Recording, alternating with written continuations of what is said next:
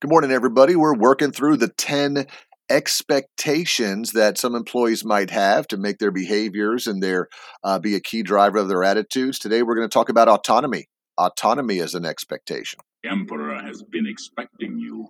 Pete's Points. It's time for Pete's Points. Again, kind of a stretch on that one, but the Emperor has been expecting you. We're talking about expectations. Are you with me? Are you tracking? All right, here we go. Autonomy.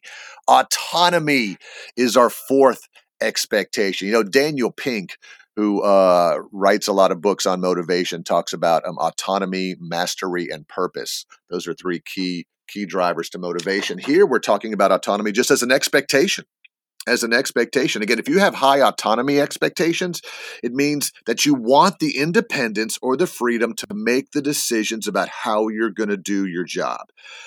These people want to have input into their goals and decide how they're going to achieve them.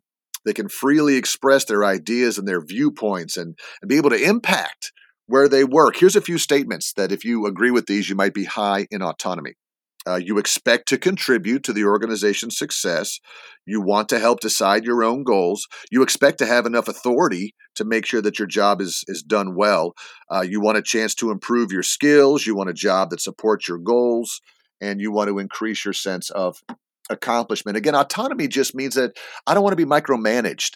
I know that you're telling me I've got to do step A, B, C, D, and E, but if I want to do it and do it with steps H, I, J, K, L, and it still gets done in the same way, what's wrong with that?